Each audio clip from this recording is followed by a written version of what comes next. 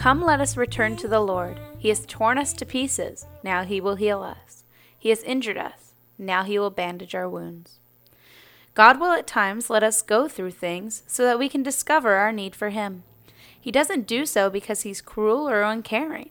Instead, he does so because he needs to teach us who we are and all he is. His ways are not our ways, but we can guarantee if we turn to him, he will redeem us from all we have lost.